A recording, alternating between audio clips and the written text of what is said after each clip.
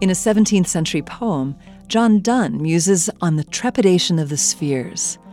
In this line, trepidation means vibrations, while spheres references celestial bodies.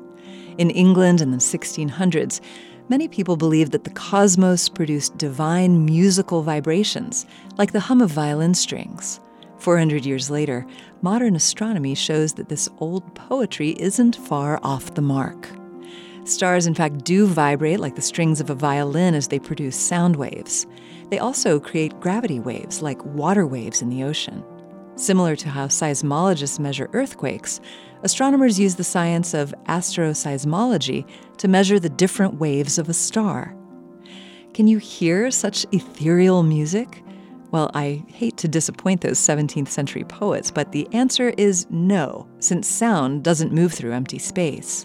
Instead, the various waves make the star's surface pulse, which causes the star to dim and brighten.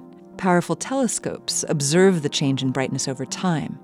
Lots of observation and fancy math reveal the unique patterns of a star's waves.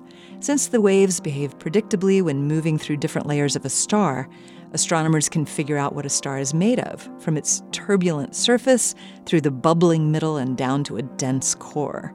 The waves also reveal information like a star's mass, age, temperature, and size. 400 years ago, writers like John Donne couldn't have known that their poetry would parallel modern astronomy. Humanity, though, has always contemplated the heavens, and whether we look with the gaze of a poet or an astronomer, we always find much at which to marvel.